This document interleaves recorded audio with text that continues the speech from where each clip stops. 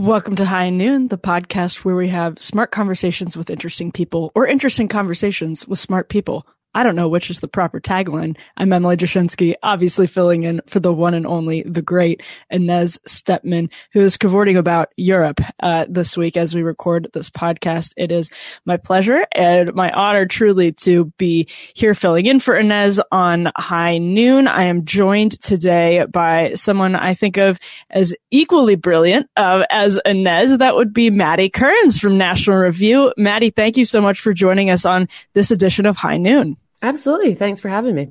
Now, Maddie, congratulations are in order. It is now, I believe, public that you are engaged. You were betrothed, within the last 3 days? Yeah. So I was in New York with my boyfriend, now fiance. And he popped the question at our favorite church in Manhattan. Inez was making fun of me that this is the most Catholic proposal she's ever heard of. It was, sure she was. after Mass, went over to a little shrine of St. Joseph, and he asked me there. So it's really nice, really sweet. What a beautiful story. I love that. And a beautiful weekend, I'm sure, June in New York City. Oh, yes. Yeah. Very hot, sunny, wonderful weekend. Just before the city starts to smell of garbage.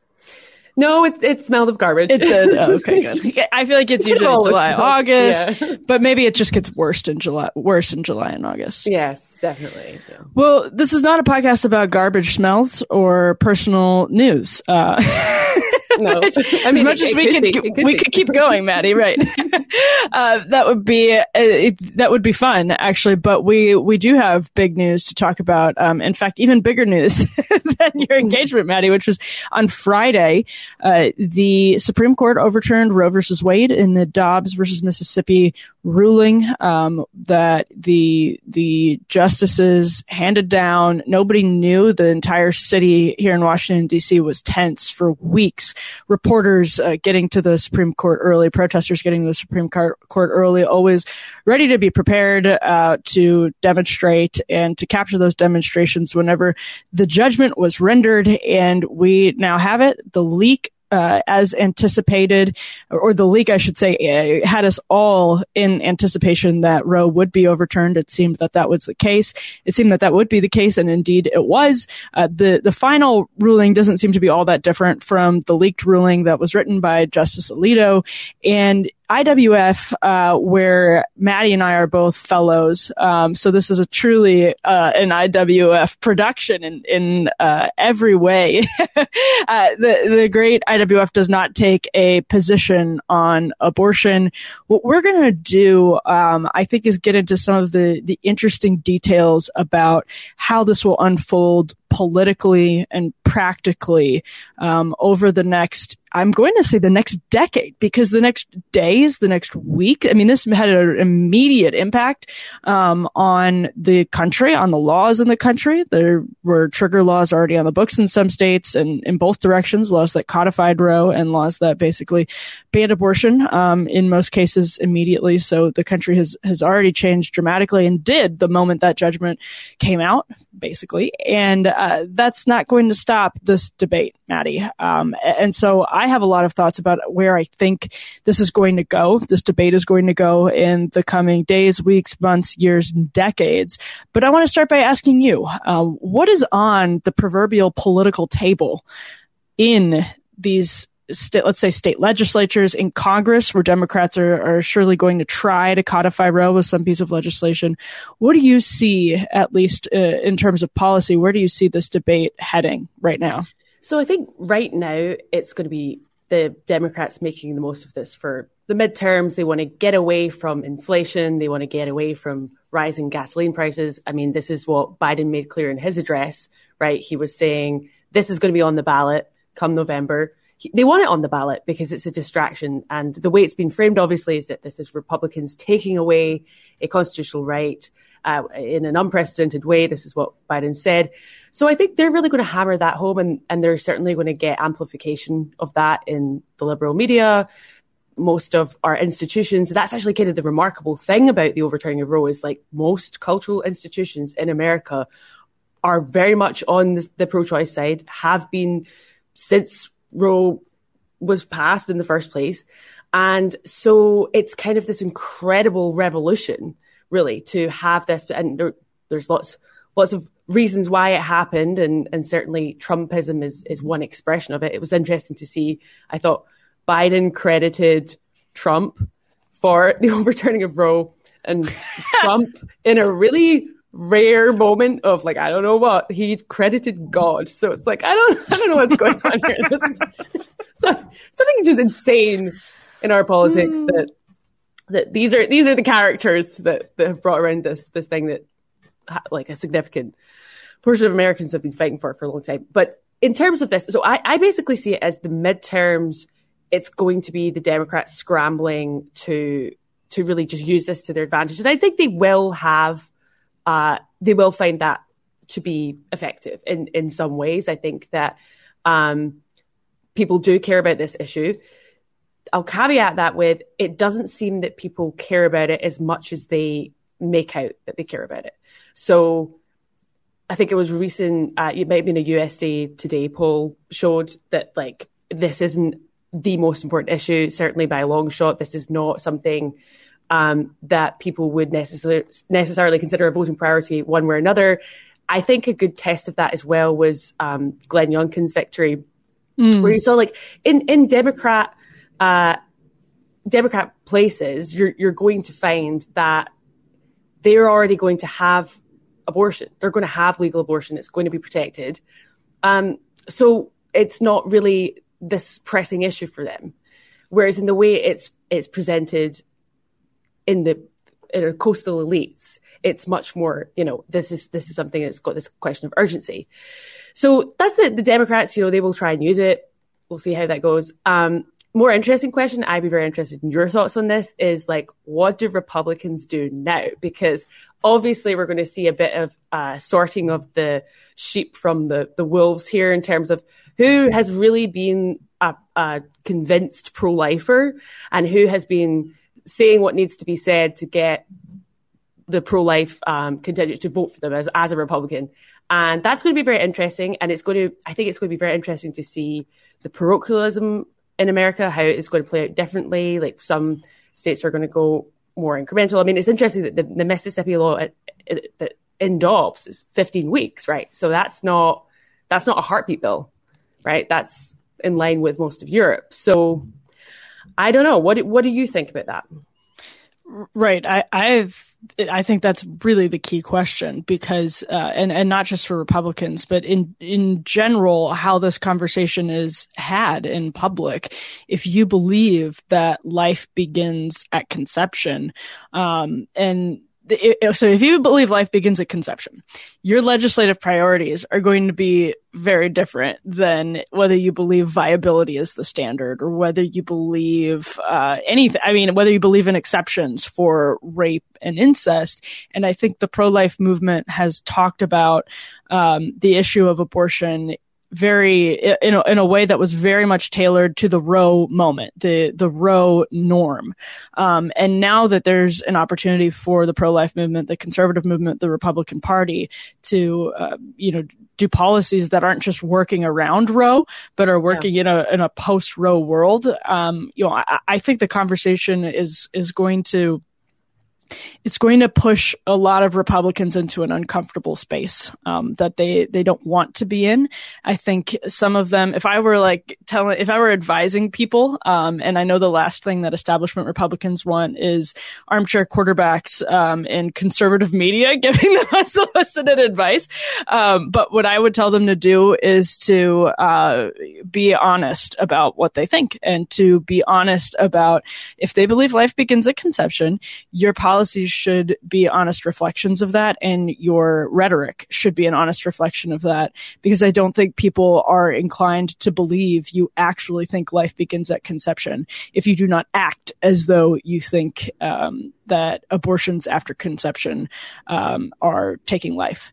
And that is just absolutely critical, I think, going forward. And, one thing I think Inez would appreciate, or one maybe broader piece of context I think Inez would appreciate us framing this discussion in, is the sexual revolution discussion. And I wrote a piece about this right away on Friday, and how Gen Z right now is currently like rethinking the sexual revolution. Even BuzzFeed wrote a long story about how, quote, sex positivity is sort of fallen out of favor with Gen Z, with maybe younger millennials who have really been hurt by hookup culture in so many ways, that these norms that were set by elder millennials, by Xers, and by boomers have turned out to be an experiment that was harmful to a lot of women. And I don't think you can talk about the sexual revolution, and I think feminists would agree, without also talking about abortion.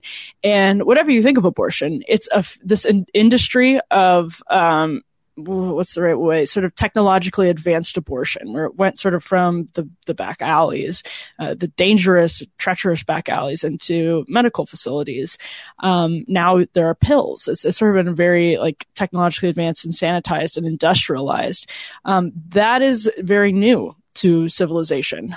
Even some contraception methods are very new to civilization. In vitro fertilization is new to civilization. And that's not to say all technologies that we just talked about are bad. That's not to say all technology in general is bad. It's just to say that this is very, very different.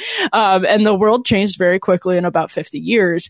And so I'm curious, Maddie, what you think about how as the sort of consequences of the sexual revolution are becoming more and more manifest in younger people who aren't quite reactionary, but are definitely sort of fumbling around in the dark looking for the answer to problems caused by the sexual revolution. How do you think this conversation then will unfold in that broader context?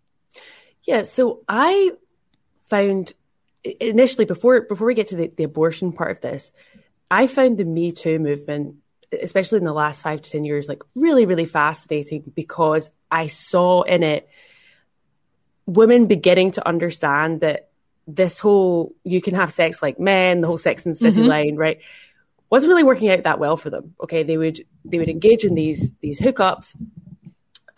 They would behave as men, right, disinhibited men. They have contraception. They don't have to worry about pregnancy. That's the idea. And yet they would feel kind of degraded. They'd feel hurt. There was a lot going on there. And some of that was sort of this, as has been talked about many times by other people, this sort of retrospective withdrawal of consent. So you consent at the time, but then you think better about it later. And then you think, actually, did I consent at the time? Because if I consent at the time, why do I feel so miserable? And there was this huge focus on consent, and the whole thing was obviously bankrupt by partisan mechanisms. I mean, it was just people were using it for cynical reasons, like transparently cynical reasons. So it got less interesting, it got boring. But that in itself, that initial dissatisfaction, I think it was that story in the New Yorker, Kat Person.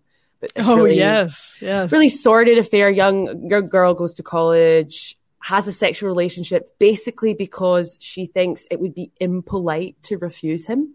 Okay, so she's not really attracted to him. She doesn't really see a future with him, but he expects sex, and she just thinks like, it'd be like ordering, I think the line is like, it'd be like ordering something from the menu, and then when it arrives, like saying, actually, I don't want this, turn it back. So she goes through with this, and she feels degraded and awful. And I think, rather than this focus on consent, the question of abortion and the question of pregnancy, as opposed to just like the sexual act, introduces this question of commitment, right? This other C word, commitment.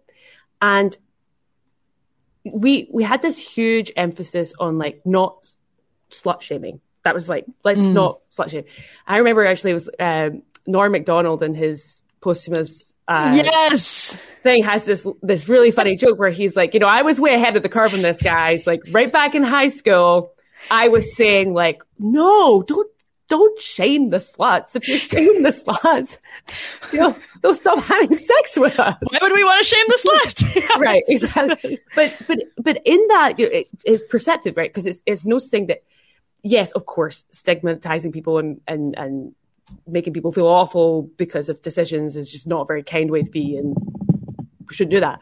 But at the same time, there's something valuable in shame in that it teaches you to protect yourself the same way like you put your hand on a hot stove and it hurts, you withdraw your hand, right? There's something about shame that is like, this isn't good for me. And I think that in the same way that we used to, okay, slut's not a very nice word. It's not very nice to, make it all about the women here. But we did have an equivalent, and the equivalent for men was like, thinking of a very like 1950s term right here, but it's like the cad, right? Yeah, right. The lout, the womanizer, the just basically a really despicable person who uses women, and that's what we would see as. We see somebody who uses women, and before abortion was thinkable to most women, because remember, we've always had people who in acts of desperation have sought out abortions, but for the vast majority of women up until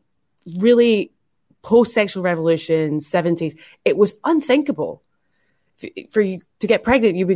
Your options were you have the baby, you give the baby up for adoption, or before you're pregnant, you're abstinent or take the risk with the contraception. But I actually think that what that dynamic was a woman realized that she had the burden here. Okay. That the idea that she could behave like a man was just like completely foreign concept. So she had the burden. So if she was going to engage in sex with a guy, the bare minimum she could reasonably expect, and society would support her in reasonably expecting that, would be, should they get pregnant, he commits. Shotgun wedding, right? She could reasonably expect that. And if he failed, he would be stigmatized. Now, what we did with contraception and abortion is we shifted that. It is not, I was watching Friends like recently, and there's good. Like, yeah, I mean, I love Friends. I forget if it's interesting, especially because we've moved so far since the 90s. But when Rachel gets pregnant, yes, and she has this conversation with Ross, and she's like, "No, I just want you to know, like, I don't expect anything from you," and like this. And I'm thinking, like, why? Why would she let him off the hook like that? At bare minimum, okay, maybe they don't want to get married, but like at bare minimum, he should be paying child support. He should be showing up. He should be looking after this kid and taking an interest, right?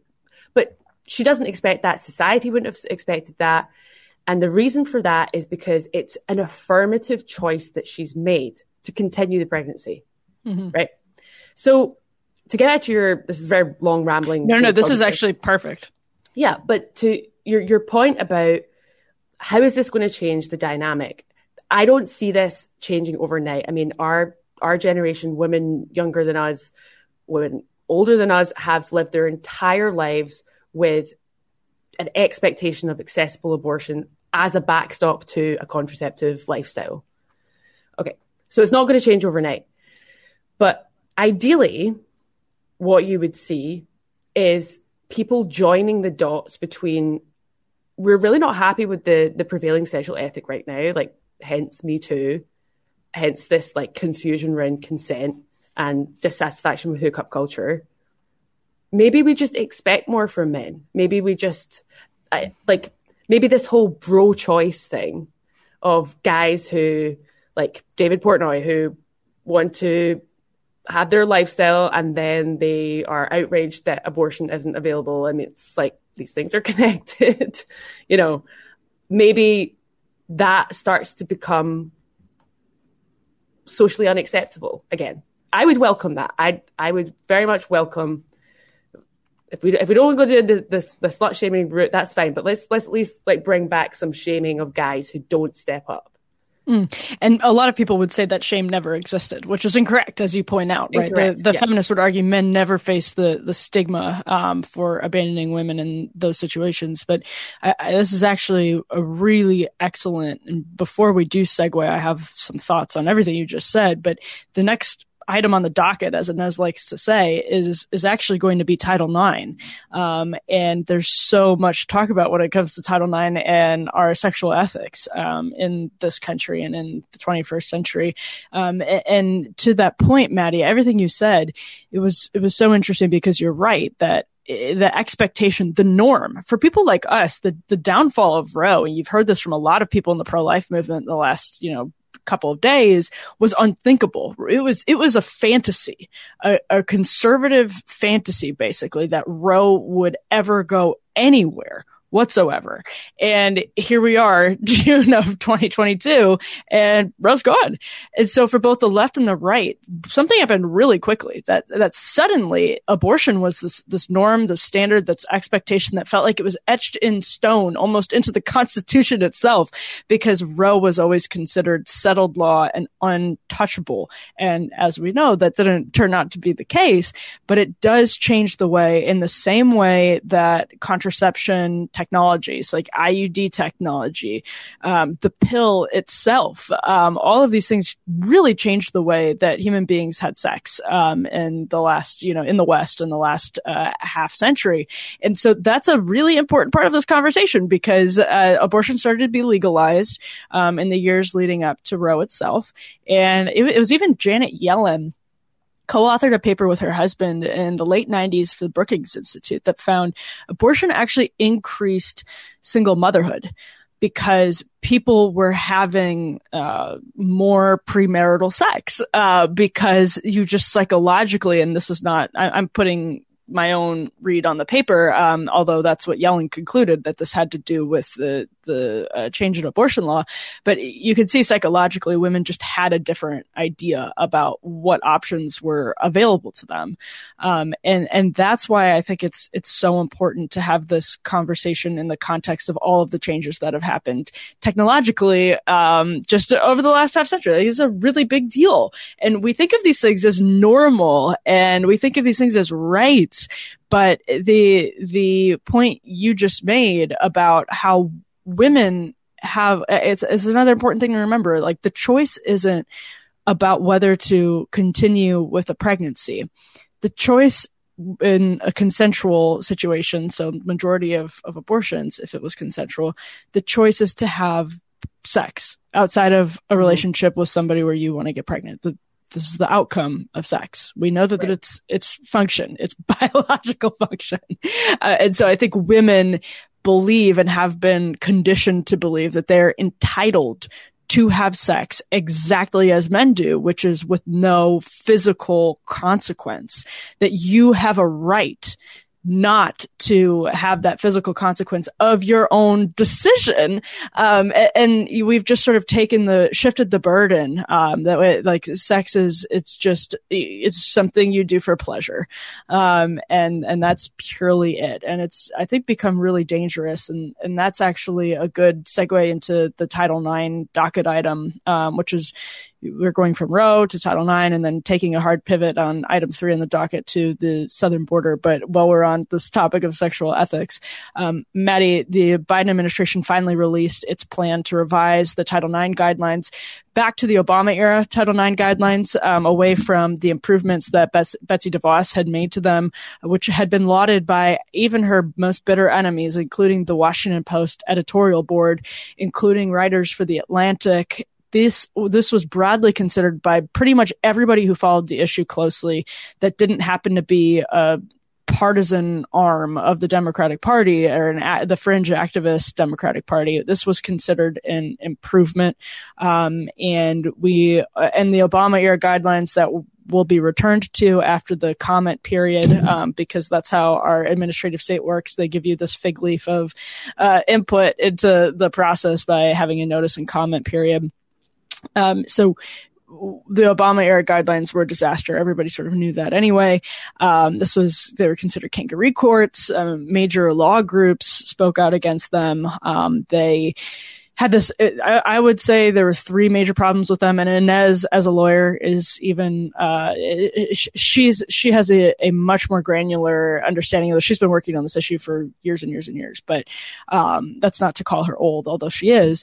But I would say there were 3, she loves when I do that. There were 3 big, I think you can sort of categorize the problems with the Obama era rules in 3 particular ways. One, they used an overly broad definition of sexual assault and sexual harassment to the point where it was almost meaningless, defining just about every unpleasant interaction that a woman can have with a man as potentially, if she wanted it to be, as sexual harassment. Like, it was just such a broad definition. The second area of this would be that they did it via Dear Colleague letter. So there were three Title IX Dear Colleague letters. One was about transgender sports issues. And the other two were about Title IX as it pertains to adjudicating sexual assault and harassment. Those were the first two. And Dear Colleague letters are anti-democratic, as all of the people outside the Supreme Court right now are claiming is the case with the overturning of Roe. These are to basically completely subvert the process of Republican government that we have in this country, and they give legislative power that clearly belongs to the legislature, to unelected bureaucrats who can govern by fiat, because they tether public funding to these Dear Colleague letters. And if you do not follow them, then you have that problem. And it created a nightmare. The third issue, I would say, in addition to all of those problems, is they created kangaroo courts. Beyond just that definition, the problem of the definition, they created kangaroo courts by basically eliminating due process. You could empower the single investigator model, which is what Biden wants to go back with. One bureaucrat is involved in adjudicating this. In many cases, it changed the standard of evidence from preponderance to clear and convincing, which might not sound like a big deal, but in practice is an absolutely huge deal. They took out cross-examinations under this idea. It's very, very much the what's the best way to describe it? It was the Greg Lukianoff book in a very sort of like fragility. Yeah, the coddling of the American mind. Yeah, right, the coddling of the American mind with Jonathan Haidt. But it's very much the fragility ethics for millennials, right? That a cross-examination re-traumatizes victims and is therefore unfair, even though it is a necessary element of due process. Now, those are the three buckets just as we're dealing with adjudicating sexual assault and harassment. The fourth thing is that there was another Dear Colleague letter in 2016. I think it was May of 2016 from John King at the end of the Obama administration that read gender identity into on the basis of sex, the famous phrase, in Title IX. Mm-hmm. Biden's administration is doing a couple different things with that. He is first already in the proposed guidelines included gender identity, says gender identity needs to be included when we think of sex. But he's also said we're going to put out different guidelines as it pertains to trans sports. Maddie, so much to deal with there. Yes. It was a huge announcement.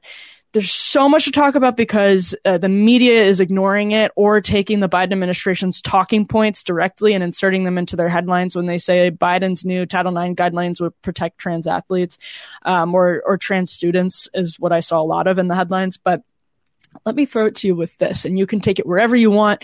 You can go back to Roe. You can go back to the sexual revolution. You can tie it all together. Have fun with it. But I'm going to throw it to you with this. It is deeply inconsistent for the Biden administration to say we need separate guidelines for athletics. Because if gender identity is in fact, and I mean that phrase literally, if gender identity is in fact equal to sex, then you should have no reason to issue separate guidelines for sports because it is plainly sex. If, on the other hand, it is not the same as sex, equal to sex, as they claim, then it has no place being read into Title IX, which is specific to sex for a reason. So with that, I'll say, take it away. Okay. Well, I'm going to start where you left off with this. Why did they treat sports differently? And I think it's because they have realized that that is a losing issue. Yes. I think we have seen this in the international context. We've seen the World Swimming Organization come out and basically say, unless you transitioned before puberty, this isn't fair. This isn't fair for women. So we're going to exclude you. The International Cycling Association, that's not its name, it's a French name, but did the same thing, did a similar thing. Something, it was less robust than that. It was something to do with hormones, but it was certainly like leaning towards exclusion of male athletes. And it's just think of how much controversy the Leah Thomas thing got in the US. And that's without mainstream media being honest about it. Alternative media had a huge breakthrough, I think. And I think that's something where they're out of step with even liberals and even Democrats. And so I actually found that sort of gratifying. It was a nod to, okay, like we realized like we're going to have to at least be diplomatic on this one. We're going to have to figure it out. You're right, of course, that it's massively inconsistent, but when has inconsistency ever bothered them? Like the whole thing's pretty inconsistent. But the due process thing is interesting to me, because when I first like found out about these sort of kangaroo courts, so I moved over to the US in 2016 and was aware of what was going on under Obama era guidance, regulations. And my first question, sort of naively, to my NYU classmates, we were discussing this. I think we were reading like Laura Kipnis's book, and said, NYU, NYU was not home to Mattress Girl. That was Columbia. So never mind. Yes, Emma Sulkowicz. Yes. So my first question was, where I come from, these offenses are crimes. Yeah. If somebody sexually assaults you, if somebody sexually harasses you, if you are raped, you don't go to some administrator. You call the police. Mm-hmm. And then you go through the legal system. Why is this like, even if let's just say, even if it wasn't atrocious in terms of due process, even if it was these kangaroo courts weren't kangaroo courts, they were sort of pseudo judicial setups where there was like a ostensibly fair. Why are you doing this? Why is this your role? I don't understand. Mm-hmm. So I just object to it on that grounds. But it totally relates to what we're talking about before with the sexual revolution and this beginning to understand that something isn't working.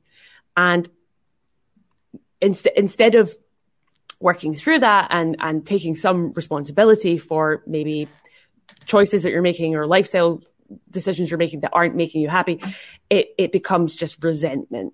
So, and this is something that's kind of why I think, I find myself sort of defending the due process rights of people who I think behave like pigs.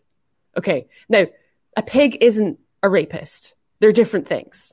A pig isn't the same as a predator necessarily. Okay. You could be a frat boy who totally objectifies women and just hooks up in a completely irresponsible way, gets really drunk, whatever, treats women like with no respect. I think the proper way of approaching that is treating it as a moral issue and having, again, like I would like to see a resurgence of shame, because I think, and yes, a little bit of stigma, maybe not like going too far, but yes, I think somebody who behaves like that should be ashamed. But I don't think we should start like accusing them of criminal behavior. But the thing is, the problem is that we have this culture, this prevailing ethic where everything is absolutely fine, morally fine. It's all like anything goes. You could be at a cocktail party and you could say you're into like the weirdest stuff. You could say like you could say you're into, I don't know, like tying people. I'm like, you're like, I think we know what weird stuff is, Maddie. You want to defecate on people. I don't know, like whatever it is. Yeah. Whatever it is. And people go, oh, good for you. That's so interesting. Yes. You're so worldly. But the moment somebody touches your leg and you didn't give them a green light, and do you know what that usually means? It means somebody you're not attracted to hitting on you. Yeah. That's what it normally means. Well, no, seriously, because think about it. No, think about it, right?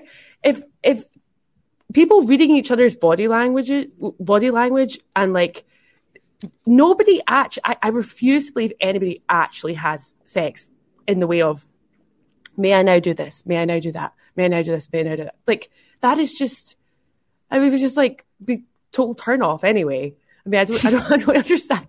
I don't understand how that works. So what happens is the unattractive make advances, and rather than just being rejected and humiliated And they would learn from that. That is also a valuable life experience, to be rejected and humiliated. It's like, I was harassed, I was whatever. So I just think that we need to bring back the separation of being able to say that is morally, that is not good behavior. That's bad behavior. And I disapprove of that behavior. And I don't want to behave in a way that encourages that behavior. But that is not the same thing as that person has committed a crime. And so, first of all, I think Title IX and the latest regulations are just a complete mess because they conflate those two things and don't actually address any of the real issues that need to be addressed.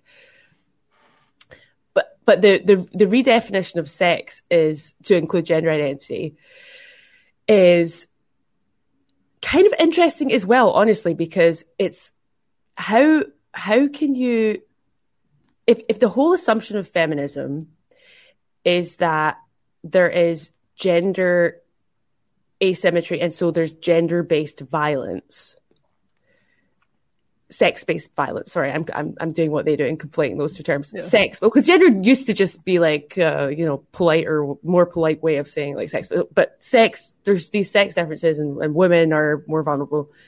But if we redefine women to include men, I'm curious as to what you think. How do these two things work together? How do these two things not contradict each other? If we're saying we need to hold men who misbehave to higher account and have these kangaroo courts and resuscitate the kangaroo courts, but at the same time we're saying like we aren't sure what a woman is. Mm-hmm. No, I don't really. It's incompatible. It's incompatible, and that's you come from the land of the TERFs. That's where the TERFs come from, right? Turf Island. TERF Island, right? That's where you get J.K. Rowling. That's where you get I think Kara Dansky. It's where you get your Matt Taibbi's, where you get people who are from the far left. That via horseshoe theory have now come around and are joining arms with people on the far right on this specific question, because Title IX in and of itself is such an interesting, I think, microcosm of the problems plaguing the feminist movement. When we talk about Roe, when we talk about all of these other states that had legalized abortion before Roe, the Title IX was signed by Richard Nixon. It was not, it was seen as part of the second wave's major legislative accomplishments. And the feminist movement has championed Title IX for years against conservative opposition, basically saying this is an encroachment of the federal government that creates more problems than it solves. It hurts men's sports, et cetera, et cetera. And I actually kind of sympathize with that position, but it's been sort of interesting to watch. Like, for instance, last week was the 50th anniversary of Title IX, and that's why Biden released these guidelines last week. It was allegedly to celebrate Title IX. There, you could talk to some of the great athletes, female athletes that work with IWF, and just talk to them and say they're all in a position where their peers, people who are following their paths, women are going to be hurt by the Biden administration's pro-woman nonsense because it's actually pro-man. Right. It's just you're just having more men that are biological men, people who have had privileges in certain spaces, whether it's just being privileged to have a body that is more equipped to do athletic competitions in many different contexts, or not having to menstruate 1 week out of every month, right. Or not having to carry the child, which privilege isn't the right word because that's a privilege for women. But there's certainly, if your goals are professional, privileges to being a man who doesn't have to carry the child.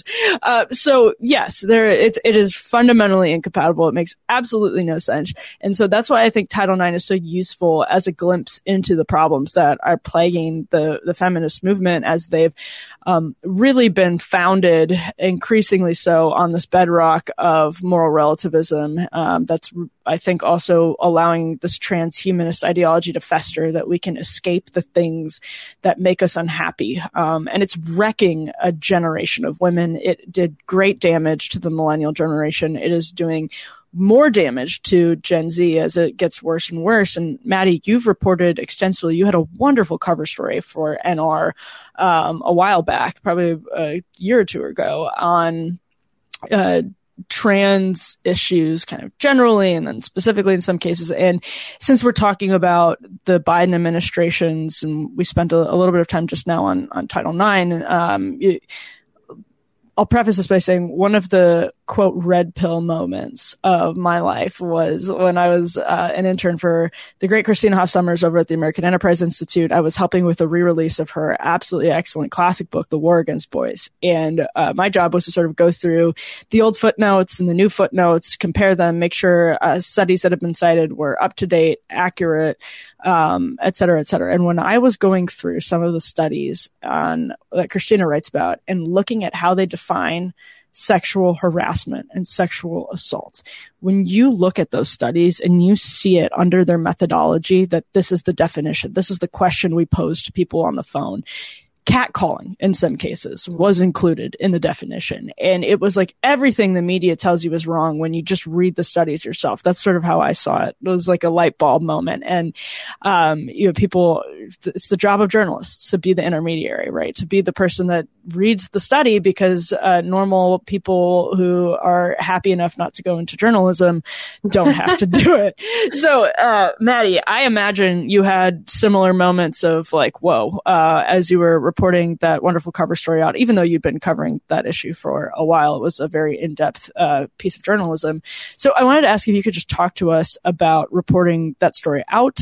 And when you look back on writing it now in the context of Biden inexplicably swinging from what most people considered an improvement to what most people considered across the political spectrum to be a bad state of affairs. Yeah, so I think the cover story you're referring to was 2019, and I think it was the one about James Younger. And yes. This was kind of like the hook, but it was about much more than him. And this is a little boy in Texas, and there was a very messy custody dispute between his parents, and his mother wanted to raise him as a girl and start him on the whole puberty blocking and so on. And his father was completely against this. And so they were having this struggle, this tug of war essentially over a child. And it was jumped on by liberal media, and they were very much like on the trans narrative and what I basically did, I had pretty good sourcing on the story because I was able to get materials from the depositions and in the hearings and see who their expert witnesses were and see what their expert witnesses were saying, and really shed a light on the whole industry, especially with child transition, which is the most disturbing part of the entire transgender phenomenon, is child transition, because it's often the most vulnerable children imaginable. I mean, I had access at one point to a Facebook group with it was 8,000 parents who are transing their kids. And there were people posting pictures of like young teenage girls with Down syndrome having had double mastectomies and just like the craziest stuff. So, but the reason I think that, and it's crazy to think that was like, 4 years ago. That's amazing. Coming up for. Yeah. And that to me was, I just felt that the whole trans thing is so shrouded in euphemism. It's actually kind of confusing to even know where to begin in debunking the euphemism, because what is actually kind of a complicated, awful process that requires a couple of sentences to explain. If I was to try and explain to you, okay, they're turning children into transsexuals by doing this, and this specific thing. I'm going to spend like a paragraph on that. But what they say is gender affirming care. Mm-hmm. Okay. And that sounds really nice. Sounds really affirming. That's nice. I mean, the whole thing is that. So being able to actually just get your hands on the facts. which doctors are doing this? What are they doing? What are they telling patients? What are the results? And the way I chose to write the piece was really just to like thoroughly report, because the facts, if you just strip it from that euphemistic jargon, the facts just speak for themselves. It's just shocking. It's shocking that they would lie to children about something really, really fundamental, and then basically conduct reckless experiments on them, because that's what you're doing. There's no reason to think, and there's no long-term studies, and nor should there be, because in order to get long-term studies, you need a randomized control group, and you need to start experimenting on some of the kids and not on the others and compare the results. And the question is, and I think often the sane people in this debate end up on the defensive, but it's like, you want to do this absolutely radical thing, turn children, something that would be absolutely unthinkable a few decades ago, turn children into transsexuals before they've even reached sexual maturity. You have to make the case for why. Okay? Yeah. It's not on us to explain why you shouldn't, because the first principle in medicine is first do no harm. It's something I think a lot of people don't seem to realize, and this is a difference between British and American healthcare. But you want to avoid surgery if you possibly can. You want to avoid taking medication if you possibly can, because every single thing you introduce into your body has side effects. It has potential risks. It could introduce new problems. And so if there is a way of avoiding taking those risks, if there is a way of being healthy without it, you take that route. And the incredible thing is, if you look at the history of how we treated gender confused youth in the past, for most of them didn't need serious clinical help anyway. It was just a passing phase, which we've now like turned into a big complex by pathologizing normal childhood expression. But there was a significant minority of kids who had deep-rooted gender confusion, and the clinicians helping them, this is like pre-1990s, before they started experimenting, realized that the best possible thing would be for them to accept their sex by the end of adolescence. Because why? Because it's easier to change your mind, especially if you're a child. Mm-hmm. It's easier to change your mind than to entirely rewire your sexed body and it's not possible. Which is not possible. Yeah. Right. So it's obviously the ideal outcome. And what's incredible is that the claim now, and you have like serious people claiming this. It's not just the people that Matt Walsh interviewed in his documentary. You have New York Times columnists claiming this stuff, saying that what I just described, like recognizing that as the ideal outcome, is conversion therapy. And hate speech, by the way. Hate speech. Literally, yeah.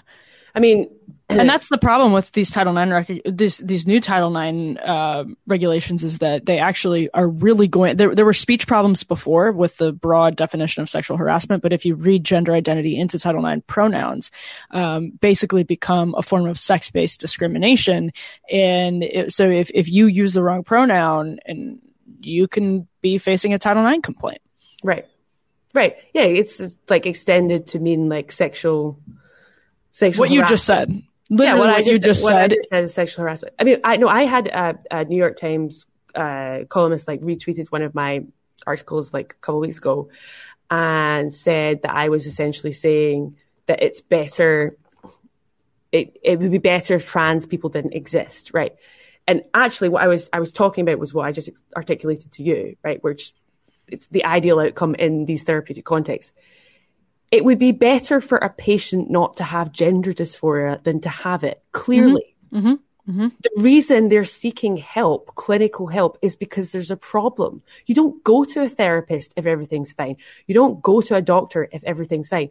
Of course, it would be better if they weren't gender dysphoric. And now, if you want to define transgenderism to mean it as Camille Paglia meant it, fine, I don't care. Right. That's fine. Which is not what anybody means when they say that anymore. No. But the thing is, you can't have it both ways. Is it an identity or is it a medical problem? Yeah. Okay. Now, if you're just talking about the identity, I really couldn't care less. I don't care if there's goths. I don't care if there's people who are trans. That's absolutely fine. Whatever. If it's a medical problem and it requires treatment, that treatment should be based in material reality. It should be based in the type of care that has the greatest efficacy and safety and the least ideological motivation. And that is just such a common sense statement that it is truly disturbing that anybody could take objection to it. You'd think. And yet here we are. I need to cut off this hateful rant before we get into legal trouble. Actually, speaking of Camille Paglia, I think this was, 2017. If I'm thinking of the right thing, I went up to New York at the time to see Camille Paglia talk to Andy Cohen at an event. And she said, I think this was then, that when the Dear Colleague letter came down on Title IX and gender identity from the Obama administration, that's when she thought Hillary Clinton was going to lose the election or that Democrats are going to lose the election. And I think that goes to your point about why they're now trying to do separate guidelines when it comes specifically to sports, which is, I think, an intellectual contradiction. But that's an important point, that they have really started to lose momentum because of Leah Thomas, who you've reported on extensively. You went to some swim meets, didn't you? I did. I went to the that NCAA. Sounds boring. No offense. It's really funny. People have asked me, they're like, you really care about the sports that are you an athlete? I'm like, no, I'm a woman. Yeah, we shouldn't let women play sports. I'm kidding. No. But I was there when Leah Thomas was thrashing the girls and dominating them, and it was just like really the most incredible thing. Yeah, the most incredible thing. But yeah, this is where the momentum shift has come in. And speaking of issues that the media misrepresents and that the public generally doesn't have an idea of what's really happening on, Inez asked me to talk a little bit before we wrap up about my trip to the southern border and to northern Mexico this month. It was quite interesting. The Federalist is going to be putting out a documentary. My colleague John Daniel Davidson really led the trip. We went with David Ogren, who's a great journalist based in Mexico City. He's written 2 dispatches that are worth consuming every word of, because they are based really on what we saw in northern Mexico. And that's a side of the story that the media is completely disinterested in. We talked to migrants, for days, and we had very detailed, very, tragic conversations with them. Obviously it's nearly impossible to verify the details of their stories. But it is very true that each person who tries to cross into the United States is a customer to the cartels, and our lax and confusing border policy is a payday for the cartels. It is exploited by them. Our policy benefits them. It has allowed them to industrialize the migrant passages from South and Central America over the Rio Grande River. And that is a problem not only because it enriches cartels, but because it endangers so many desperate people. And on that note, one of the things you walk away from, we would walk into Matamoros, for instance. We went to Matamoros and Reynosa. So on the eastern side of the border between Texas and Mexico. And as soon as we walked into Matamoros, right across from the bridge, right on the street, as you're walking off the bridge over the river into Mexico, there's a congregation of Haitian migrants that are basically living on the streets. There have been different encampments that were cleared over time, and you start talking to them and ask, when was the last time you lived in Haiti? For a lot of them, for all of them, it's more than like a couple of years, right? They have not been in Haiti in years. But for a lot of them, it's 5 years, closer to 10 years after the earthquake of 2010. And they have been living in Chile or Brazil or Argentina or even in like Tijuana.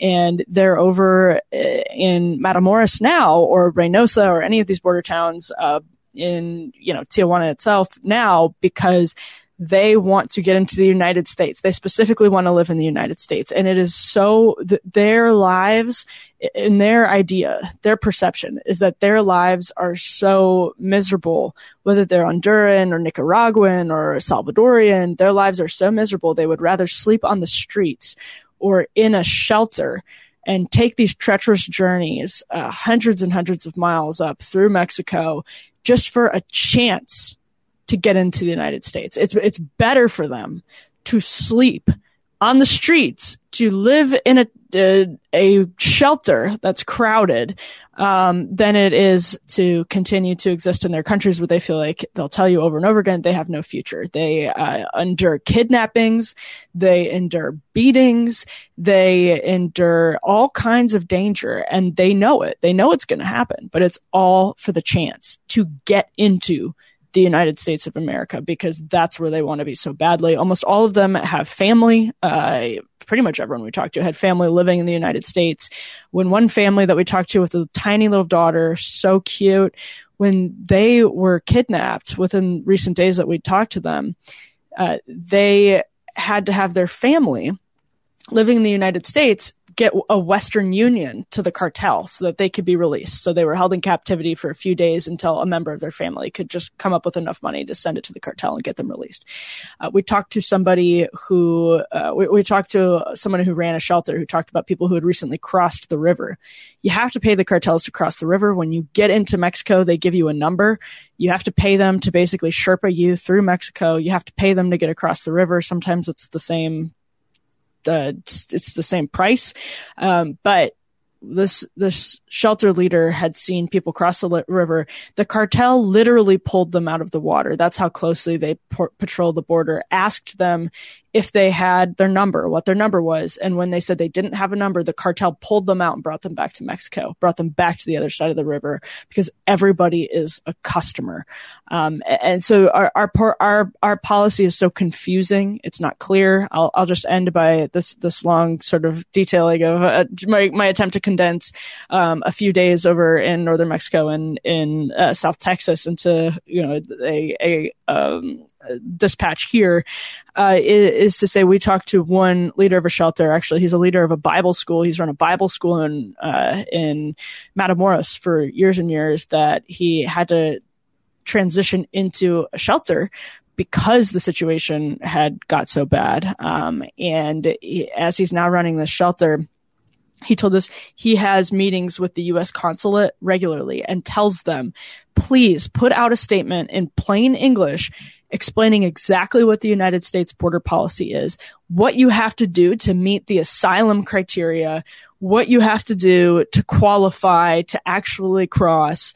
Put it out there in plain Spanish. And, this is going to help the problem a lot, because there's so much disinformation that's fomented by the cartels, that's promulgated by the cartels, that just comes from people who did cross the border illegally or hired a lawyer and ended up getting in.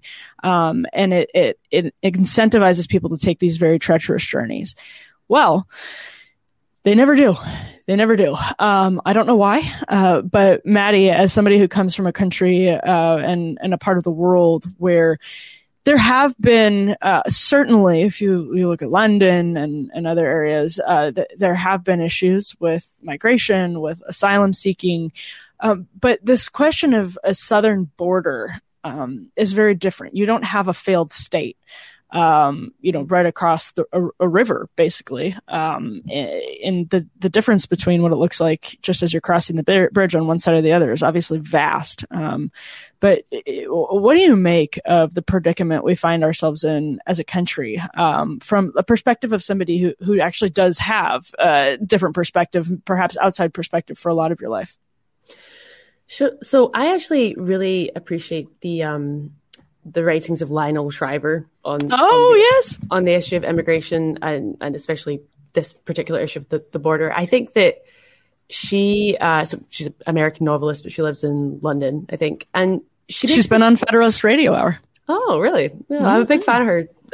She always gets invited on places to talk about school shootings because of her novel We Need to Talk About Kevin. But what she does with this issue, she sort of says, look, whenever we're having these conversations, we need to acknowledge something, which is there's just something like inherently unfair and seemingly random that some people are born in countries like the United States and other people are born in hellholes. And I think any sort of humane policy has to start with a sense of gratitude that, frankly, that's not you. That's not the situation you inherited.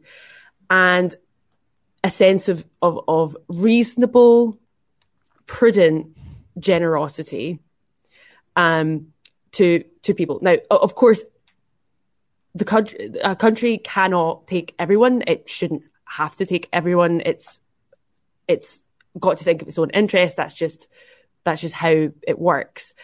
And one thing I will tell you, like I could talk about the similar problems we have in the UK and how it's very like we have people.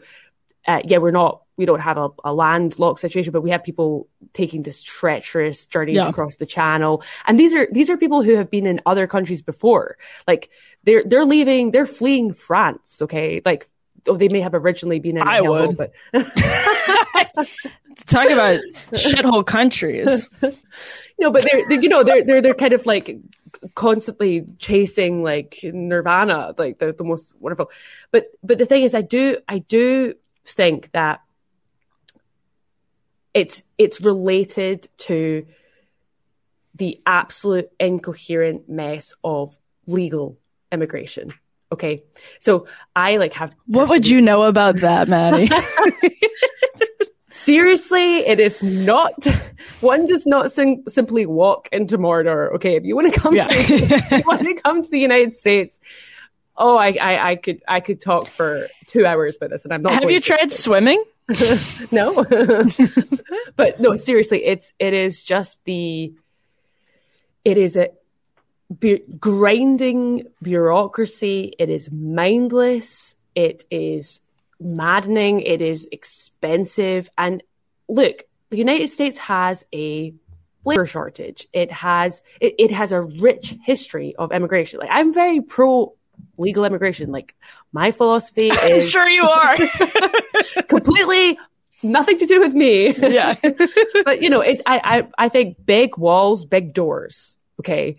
And those two things are related because you need to disincentivize illegal immigration and you need to incentivize legal immigration by making it accessible. People should at least be able to apply. Now, like I said before, a country does not have to take anyone. Nobody's entitled to enter a country that they weren't born in. That's just the way it is. But that's never going to change because potential immigrants or immigrants are not voting constituents, right? They don't have a vote, so they can't lobby Congress. They can't get things changed. They just have to suck it up. And I honestly cannot tell you how many times people have said to me, you should just get fraudulently married or you should just blah, blah. No, seriously, like there's people who just do this. They do it because it's easier. Yeah. Okay. So if you're that desperate to come to the United States and you really are, you're not a criminal and you're not whatever, but you really, really believe in the US and you're attracted to it and you think you have something to offer. And I'm not one of those people who thinks it should be only highly skilled immigrants. Like I'm happy to have people coming to the United States to do jobs that Americans don't want to do. Like, yes, just like yourself, for instance. Yeah, taking on transgenderism. Exactly. Yeah, no, like, seriously, like you don't have any skills. I have none whatsoever. Certainly not sports. Mentioned before, but I think that's great. But line up, get in line, get your paperwork in order, learn English, okay, and be grateful. I think it's just like a kind of there's a just recklessness, obviously, but it's incentivized, and it's incentivized by obviously Biden and Democrats for purely cynical, insincere political reasons, talking the talk on immigration and meaning none of it. And of course, that incentivizes people to hurl themselves at the southern border because they genuinely believe, like, Mr. Biden, he's a nice guy. He'll not send me back. He'll let me in. Do you know how many clips I have, and this will be in the documentary, of migrants saying exactly that?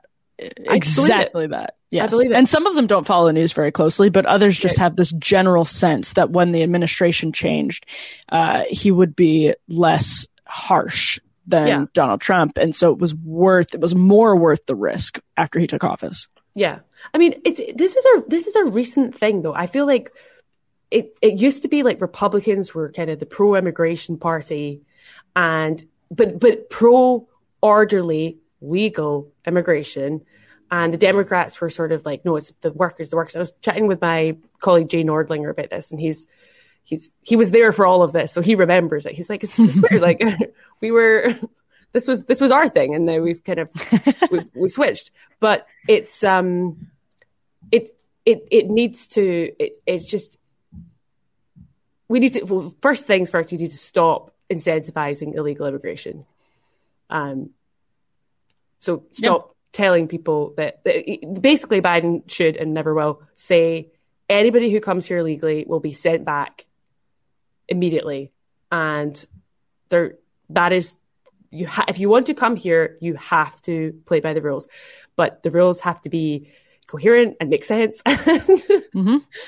You can't, seriously, like there's like so many things where you can accidentally break a rule without even knowing it was a rule. And it's just because there's layers and layers and layers of bureaucracy. So I don't have any bright ideas about how you fix this, but.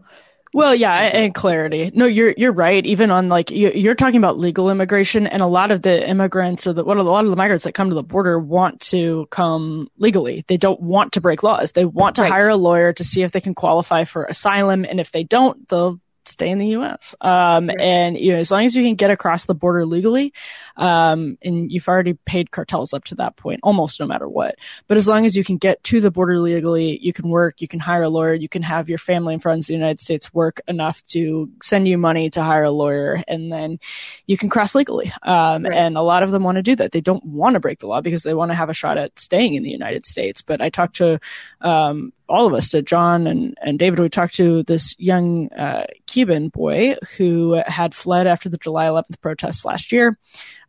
He wasn't protesting. He was looking at the protests, and says he was persecuted by the government just for looking.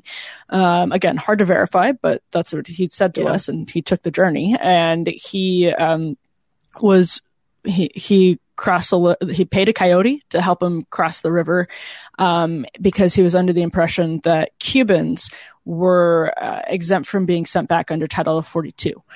And that had changed the day before, and it had not been made public. And he hired a coyote to help him illegally cross the Rio Grande River under the impression that he would qualify for asylum under our laws. Our laws are so unclear. To qualify for asylum is a very difficult thing, and it's a very narrow category. So yes, the laws themselves need major, major overhauls. And nobody has the political will to do that at all. Because it's thankless, because you're not going to have Americans lobbying for it. You're not going to have them putting pressure on it. So why would you bother? Voters don't care about making it easier to get here. The aforementioned pastor who was running the Bible school turned shelter said he thought a lot of this started in 2016 when the Obama administration changed it so that Cubans who touch American soil, that sort of famous conception we all have, who literally touch the soil in Florida, are granted asylum. When that happened, Cubans would go down. They realized if they went down through South America, they could come up through Mexico without taking the sort of aquatic route. And that kind of created infrastructure infrastructure is basically what he was saying. And it taught and showed others that they could take the same route. And cartels obviously figured that out too. So it does stem from the law. In all of these cases, it comes from the law. And, you know, there has to be an overhaul, but we all lack the political will to do it. Maddie Kearns, any closing thoughts as we reflect on this winding, sweeping, vast conversation that has taken us through so many twists and turns? Anything that you feel as though you should say as we're wrapping this up and trying to tie a bow on it? Well, if I was looking for a common thread, I would say that laws and policies and cultural norms should be based on reality. What a beautiful thought. Yeah. Well, and then the common thread is it should be based on reality, but increasingly our institutions are captured by a vocal minority that has destroyed the concept of reality and is moral relativistic nonsense.